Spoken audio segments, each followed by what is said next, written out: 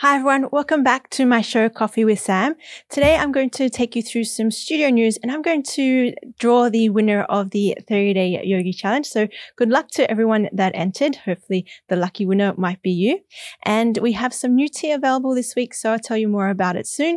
And lastly, in our studio news, I'm going to let you know about how you can do yoga with me online with Yoga with Sam. And I'll also go into some feel-good news and lastly, some Netflix recommendations that I have for the week. And I know it's been a while, but let's get straight into it. First up, I'm going to draw the winner of the 30-day yogi challenge, where you have a chance to win a day retreat at Billabong Retreat. Just shake it around and I'll close my eyes. And it's Sarah. So purple 78. So actually no Sarah T. She is the only Sarah that attended the 30-day yogi challenge. And she is a mother of 4. So she's definitely needs this day retreat. So well done, Sarah. You can come into the studio in your next class and I'll give you your voucher for your day retreat. Well done. And next up, I just wanted to let you know about the different types of tea that you can try at the studio after each class. So we have 2 types from Higher Living, the ginger kick and the Sweet Dreams tea.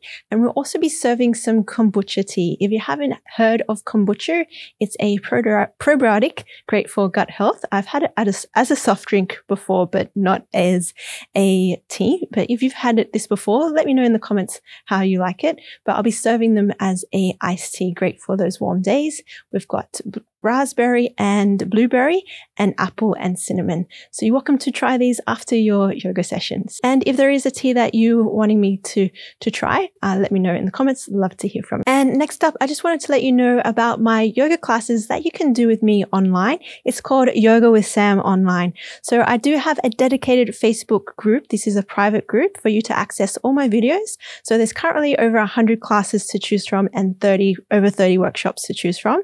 And it's great because you can do it in the comfort of your own home and in your own time. I also upload 4 new classes a week and 1 workshop per week. And there is also bonus features where I give you 2 minutes to 5 minute tips on how to get into certain yoga poses. So you can just visit my website for more information. I'll also leave a link in the description. That's all for studio news. Now for some feel-good news. So recently I read an article that reads, NASA uses supercomputers and AI to count Earth's trees from space for the first time. So usually satellite images are taken of a certain area which is highly forested, but what NASA did, they took photos with satellite imaging and supercomputers in a really dry area, such in West Africa, which is really dry, and they're able to pick up mapping of trees, and they found 1.8 billion trees in this area, which is a lot, especially with being a dry area. So how does this help us? So it means with this sort of technology that they can map out a lot of trees around the world, which help conservationists to see where we need to plant trees, and hopefully that we can plant more trees in dry areas where it's not overly populated. And lastly, my Netflix recommendation is a TV series called The Queen's Gambit.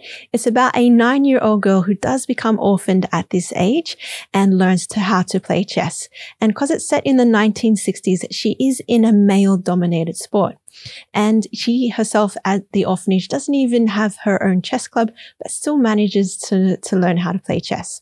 I myself can relate to this TV series, as I used to be in a male-dominated sport. I used to do martial arts, but I wasn't in the 1960s like she was, and I had a really great experience.